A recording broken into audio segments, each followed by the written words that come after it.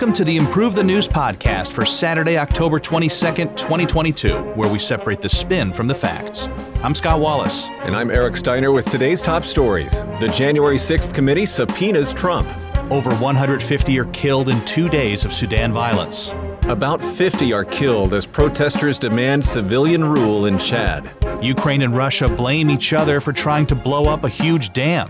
Steve Bannon is sentenced to 4 months in prison for snubbing the January 6th committee. The Supreme Court won't hear an attempt to block Biden's student loan relief. Lindsey Graham is ordered to testify in a Georgia election probe.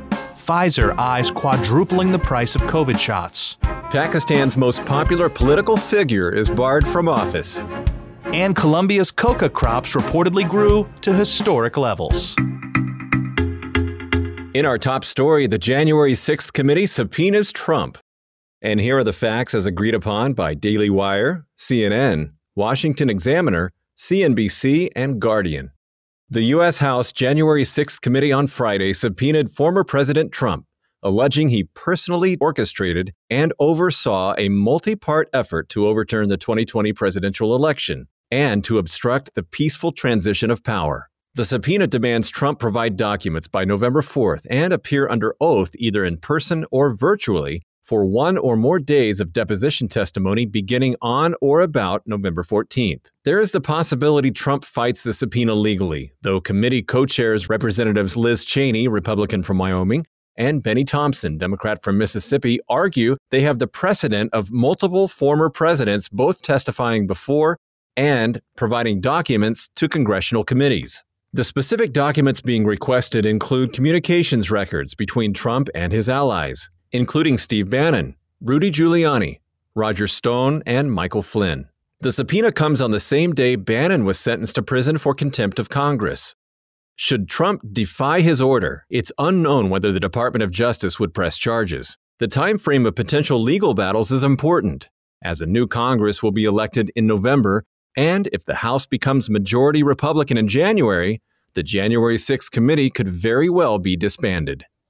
Okay, those were the facts, and on this program, we separate the spin from the facts. Here's the first narrative spin that we have, the pro-Trump narrative coming from Fox News. This unethical committee will continue to backfire on Democrats as the November midterms approach. With a Republican majority set to take over the House and many committee members likely to lose their seats, this political theater will likely be dissolved. Trump has little reason to be concerned whatsoever. And a Democratic narrative is coming from Huffington Post. Despite losing the 2020 election by millions of votes, Trump decided to become the first president in history not to peacefully hand over the reins of power. His traitorous actions alone justify the subpoena, and centuries of historical precedent mean he must oblige the committee's legal demand and testify before Congress. This announcement is a major step on the road to accountability. And from time to time, we have statistics-based nerd narratives provided by the Metaculus prediction community. This one says that there's a 35% chance that any U.S. court will rule that Donald J. Trump is disqualified from holding the presidency before January 20th of 2025. Want to help us improve the news? Go to www.improvethenews.org/pod and take our quick survey and tell us what you think. And now, back to the news. Tragedy strikes in Sudan as over 150 are killed in 2 days of violence. Here are the facts as agreed upon by Reuters, Voice of America, France 24, and Washington Post. At least 150 people, including children, have been killed in 2 days of some of the worst fighting in recent months regarding land disputes in Sudan's southern Blue Nile state. The fighting has been centered around the Wad al-Mahi area near Rosaires, about 500 kilometers south of the capital, Khartoum. The clashes sparked demonstrations on Thursday in the Blue Nile state capital, Damascene, with some calling for the state governor to be fired.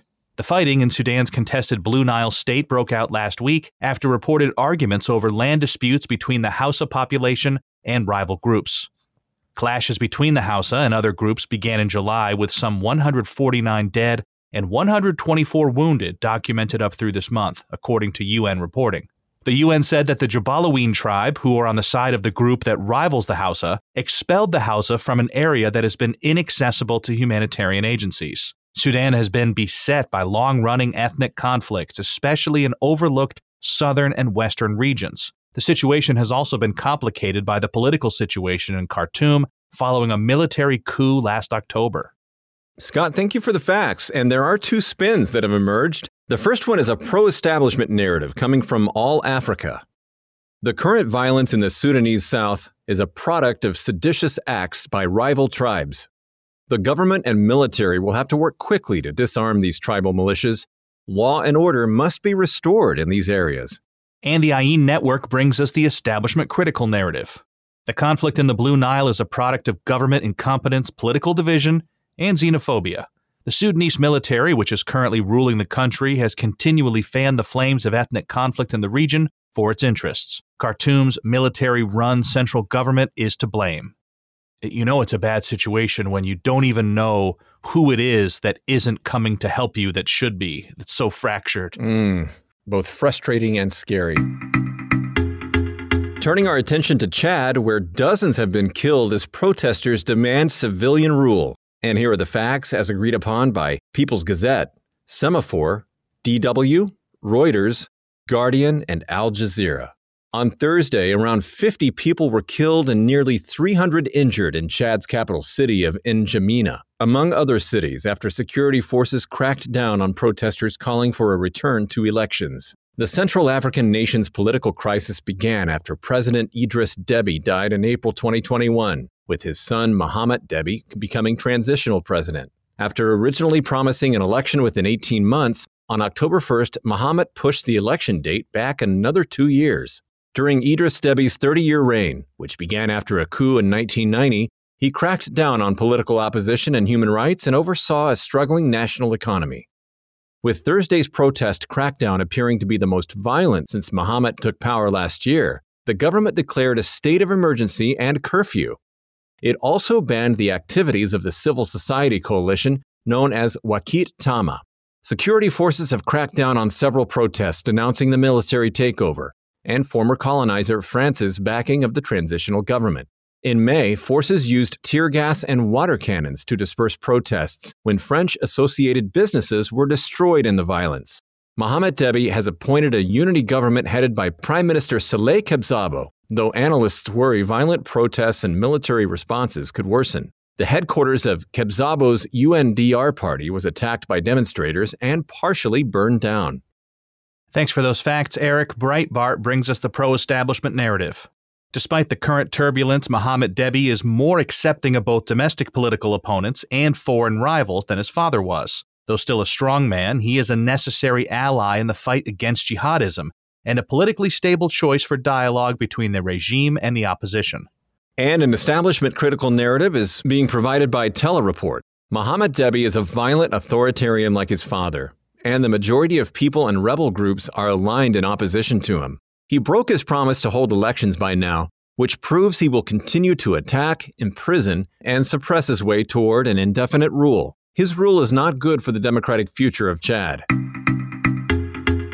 And now our daily roundup of the fighting in Ukraine as we reach the 240th day of the fighting, with conflicting reports of attacks on Kherson Dam and 4 killed in a Ukrainian ferry crossing site. Here are the facts as agreed upon by Pravda, TASS, and the New York Post. In widely reported comments made on Thursday, Ukrainian President Volodymyr Zelensky alleged that Russian forces have mined the Kakhovka Hydroelectric Power Plant, or KHPP, in the southern Kherson region.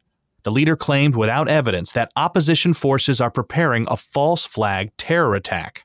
Ukraine's president said Russia is consciously laying the groundwork for a large-scale disaster in Ukraine's south. We have information that Russian terrorists have mined the dam and the units of the KHPP.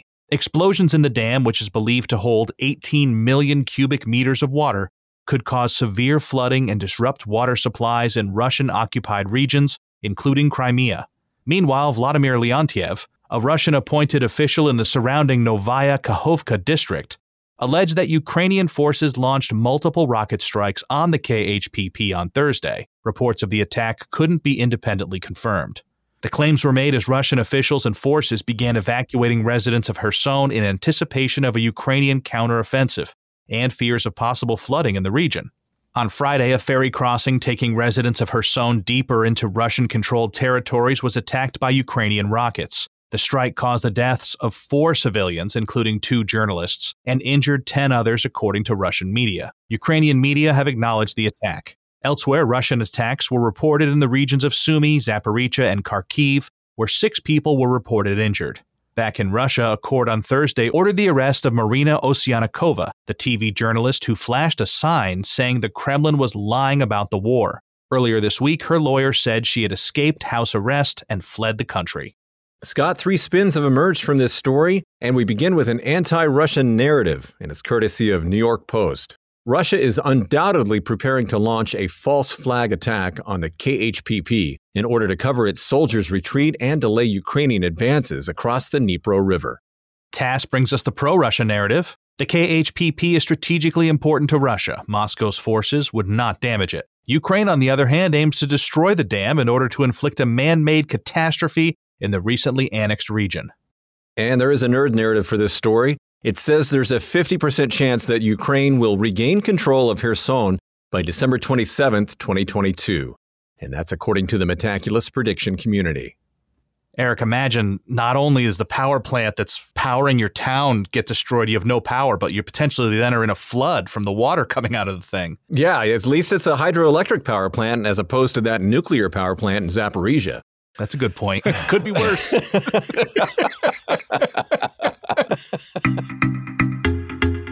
In our next story, we focus on the January 6th committee as Bannon has been sentenced to 4 months in prison. And here are the facts as agreed upon by Business Insider, Timcast, NBC, Daily Wire, NPR Online News, and Fox News. Washington, D.C. federal judge Carl Nichols on Friday sentenced former Trump advisor Steve Bannon to 4 months in prison following his conviction of contempt of Congress after refusing to testify before the House January 6th committee. Referring to Bannon's claim of immunity due to working for then-President Trump, Judge Nichols said, quote, "Some of the information sought by the subpoena is information under which no conceivable claim of executive privilege could have been made." Along the federal prison sentence, Bannon must pay a $6.5 million fine. Bannon must pay a $6,500 fine. Oh, that's much better. I'll cover that one. Though the court said it would suspend his sentence until the appeals process is through if he files an appeal in a timely manner. Prosecutors had sought a 6-month sentence and a $200,000 fine, citing, quote, "a total disregard for government processes and the law." Bannon was hoping for probation. Earlier this year, the Department of Justice decided not to indict former Trump White House Chief of Staff Mark Meadows and his deputy Dan Scavino, saying they both provided some cooperation to congressional investigators. Former Trump aide advisor Peter Navarro, however, is likely headed to trial in November, also on contempt charges. After the hearing, Bannon told the press, quote, "I respect the judge. The sentence he came down with today is his decision," but predicted that his political rivals would be voted out in the upcoming November midterm elections. All right, believe it or not, we have some heavily politicized narratives on this story. We have a Democratic narrative from Huffington Post. Bannon's claim of executive privilege was baseless from the start, as he wasn't even working at the White House leading up to or during January 6th. As a private citizen, he worked to push the stolen election lie, and as Judge Nichols said, he continued to ignore the committee, even after Trump withdrew his claim of privilege. And there is a pro-Trump narrative being provided by The Federalist. This trial, reminiscent of Attorney General Eric Holder's contempt charge a decade ago, is nothing more than a political stunt and abuse of power. The only difference today is that back when Democrat Holder was accused of contempt of Congress, he was never sentenced to prison. The Biden administration is prosecuting its rivals at every opportunity, no matter how weak their case. But with November fast approaching, it will soon reap what it sows. And we have a nerd narrative from Metaculus. They say that there's a 50% chance that 19 or more people will be charged by the U.S. Department of Justice with seditious conspiracy in connection with the January 6th Capitol riots.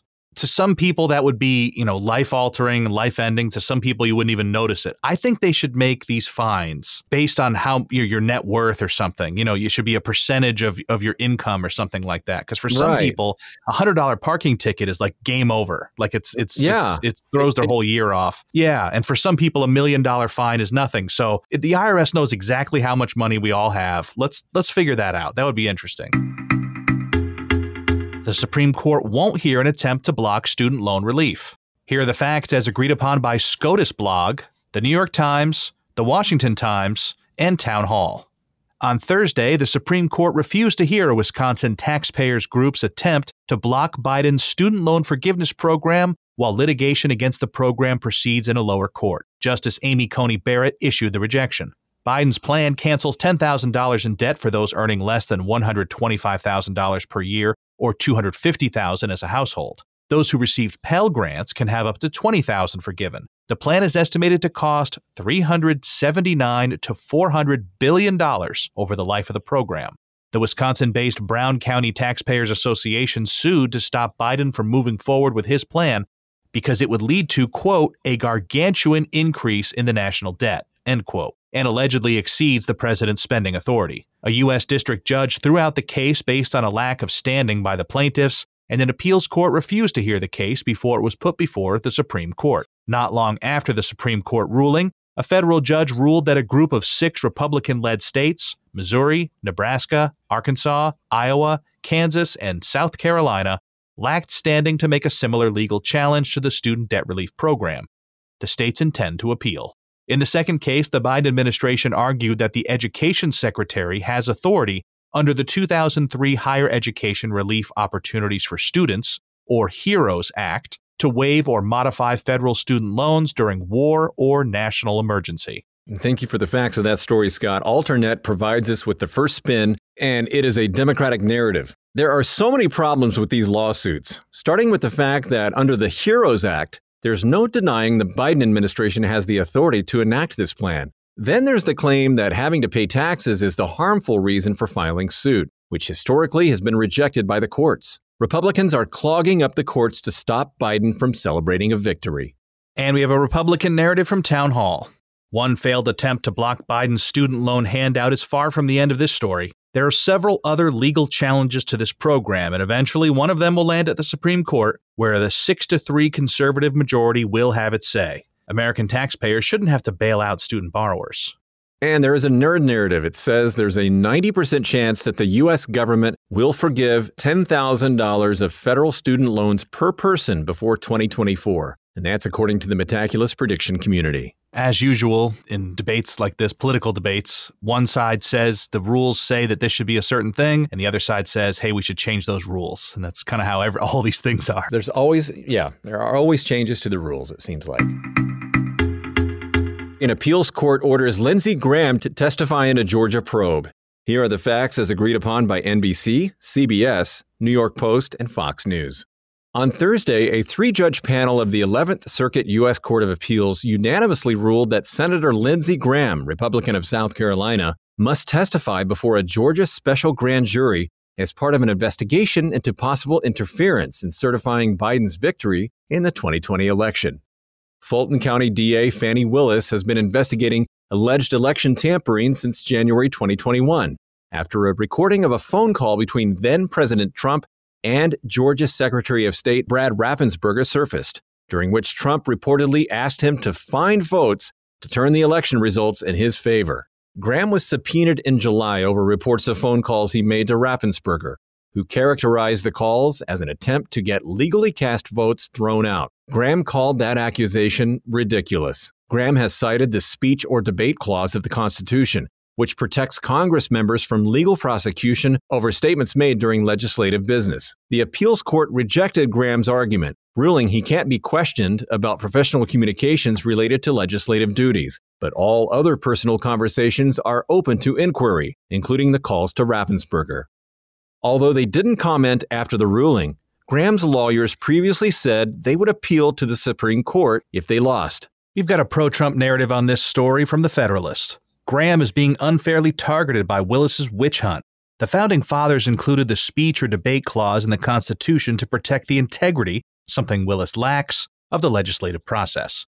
And the appeals court has wrongly dismissed this. Assuming Graham appeals, Willis's grand jury will be exposed for what it really is, the self-promotional tool she's been using to score political points. And there's a Democratic narrative coming from MSNBC. Despite having no legal leg to stand on, Graham has fought with every available resource to avoid testifying, a desperate effort that has gotten him nowhere. The DA's office has assured him he isn't the target of this investigation, and if he has nothing to hide, why is he putting up such a fight? Pharma giant Pfizer eyes price hikes for COVID shots. Here are the facts as agreed upon by Yahoo Finance, MarketWatch, Reuters, and CNN. On Thursday, Pfizer executive Angela Lukin announced that the company would likely quadruple the price of its COVID vaccine to between $110 and $130 per dose after the U.S. government's emergency purchase program ends. Lukin predicted that the vaccine would still be available at no cost to those with private or government-paid insurance. The cost to those with no health insurance is unclear. The transition to a commercial market is expected next year. The price hike could add between $2.5 billion and $3 billion to Pfizer's revenue and could set a precedent for competitors such as Novavax and Moderna to follow suit. An analysis from NGO Kaiser Family Foundation suggested that while those with health insurance will likely not see direct out-of-pocket expenses for future COVID jabs, the cost may be integrated into premiums. Wall Street analysts lauded the move for its ability to boost revenue, and Pfizer stocks rose more than 4.5% as of Friday morning. Pfizer's price hike is also seen as a market reaction to a slowing vaccine demand. COVID vaccine demand has declined, with 2/3 of Americans reportedly not planning to get a jab soon, in part due to messaging that the pandemic phase is over. This comes as public health officials are concerned about a new round of COVID Omicron subvariants dubbed Scrabble, with letter designations such as BQ.1 and XBB. The new variants could drive a winter surge of infections in the U.S. Scott, thank you for the facts of that story. We do have 3 spins that have emerged, beginning with an establishment critical narrative coming from Common Dreams. COVID vaccines should be a public good for the entire world, yet they've been put shamelessly into the hands of Big Pharma. Now, Pfizer will leverage insurance to fleece a 10,000x windfall from the American public while vaccine equity goes unaddressed in vulnerable populations. This is obscene robbery in broad daylight, and the U.S. government must not allow Pfizer to hold the world for ransom in a global pandemic. And Fierce Pharma brings us the pro-establishment narrative. Pfizer skyrocketed to pandemic superstar status with its COVID vaccine, which reduced severe illness and death for millions in the U.S. and around the world. The market responds to natural supply and demand, and eventually its COVID vaccine and antiviral pill Paxlovid will see a demand drop and be institutionalized in the medical marketplace. Pfizer is now on to exciting innovations to treat cancer and inflammation, which will be a boon for global health. According to a nerd narrative for this story, there's a 50% chance that there will be at least 18 named variants of SARS-CoV-2 in its first 10 years, according to the Metaculus prediction community. Yeah, you don't really think about the expense of this vaccine. Anyone who wants to can get it free for now. But yeah, seeing that price point, $130, it's a lot. But then again, I guess it's a bargain. I don't know. It depends on how you look at it. Exactly. Depends on how much you like Scrabble. I like Scrabble. Sign me up. Turning our attention to Pakistan, an election commission bars Khan from office. And here are the facts as agreed upon by NBC, Reuters, BBC News, CNN, and Al Jazeera. On Friday, Pakistan's Elections Commission ruled that former Prime Minister Imran Khan is disqualified from holding public office for 5 years, as he was accused of unlawfully selling state gifts and concealing the profits. The ruling is expected to deepen political unrest. The former prime minister is said to have misused his premiership between 2018 and 2022 by buying and selling gifts given to the state during official visits abroad. The gifts, allegedly worth more than 140 million rupees, or $635,000, included watches given by a royal family and allegedly later sold in Dubai. This means that Khan must cease to be a member of the National Assembly of Pakistan, and his seat is now vacant. The decision, unanimously delivered by a 5-member commission, is a devastating setback for the popular Khan. Leaders of Khan's party, Pakistan Tehreek-e-Insaf, or PTI, claim the Election Commission of Pakistan, or ECP, was biased in its decision and plan to escalate the matter to the Islamabad High Court. Disqualifying Khan adds fuel to the political and economic turmoil in the country. Earlier this year, when Khan was removed from power, his supporters flooded the streets in protest. Pakistani legal experts suggested that troubles for the PTI chief will continue in the coming days. The ECP, or Pakistan's Election Commission, in the verdict has sent the case to a trial court. However, if Khan is found guilty of corrupt practices in court, he could be imprisoned for a maximum of 3 years. Thanks for those facts, Eric. Friday Times gives us an establishment critical narrative. Pakistan's election commission is demonstrating its overreach with this ruling. This decision is a slap in the face to 220 million Khan supporters, and the widespread street protests show it. The PTI will not stand for this and is already preparing its legal appeal to challenge the ruling in court. A democratic system in Pakistan without Imran Khan will not happen. And Dawn gives us a pro-establishment narrative. Imran Khan and his entire party are fraudsters, and the Sharif-led government will continue to show Khan's true face to the people. During his time in office, he did nothing but attack the army and create divisions. Khan's actions have been appalling, and groups protecting him should be tried for treason. How much did you buy that watch for, Scott? In rupees or dollars? Our final story, the UN reports that Colombia's coca crops grew to historic levels. Here are the facts as agreed upon by Reuters, DW, Al Jazeera, BBC News, and France 24.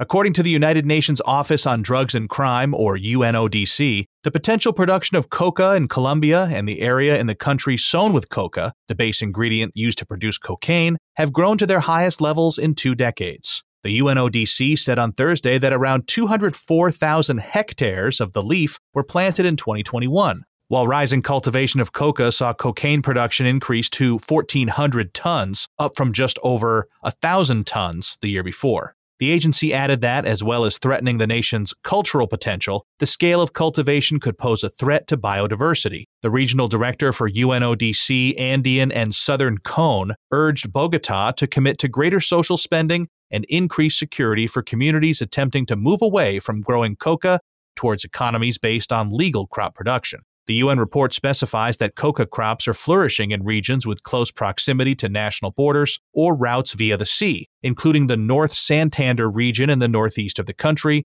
and 2 departments in the southwest where Colombia borders Ecuador. Armed criminal gangs, drug traffickers, and drug producers reportedly collaborate in these areas. Colombian Justice Minister Nestor Osuna has described the report's findings as clear evidence of the failure of the war on drugs. The South American nation's new leftist president, Gustavo Petro, has signaled an intention to move away from current policy towards a more holistic approach. Petro has also suggested an amnesty for drug traffickers who voluntarily surrender themselves and give up their criminal careers. According to Osuna, new policies will not yet include the legalization of cocaine, and U.S. Secretary of State Antony Blinken expressed support for Petro's approach.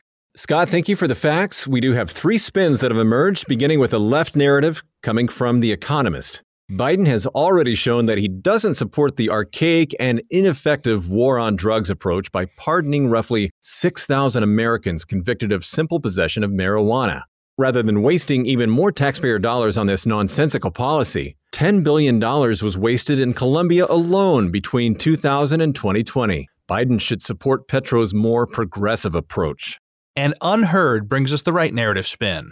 So-called progressively expanding cocaine's availability would put citizens at risk and fail to put Colombian drug lords out of business. The legalization lobby is wrong. 200,000 Americans were struggling with horrific cocaine addiction before it became illegal in the U.S. in the early 1900s. Playing with the thought of legalizing this dangerous drug would be a nightmare for the Colombian people and beyond. And a nerd narrative says that there's a 57% chance that the sentencing disparity between the amount in possession of cocaine base versus cocaine required to receive a drug trafficking penalty will be ended by 2024. And that's according to the Metaculus prediction community.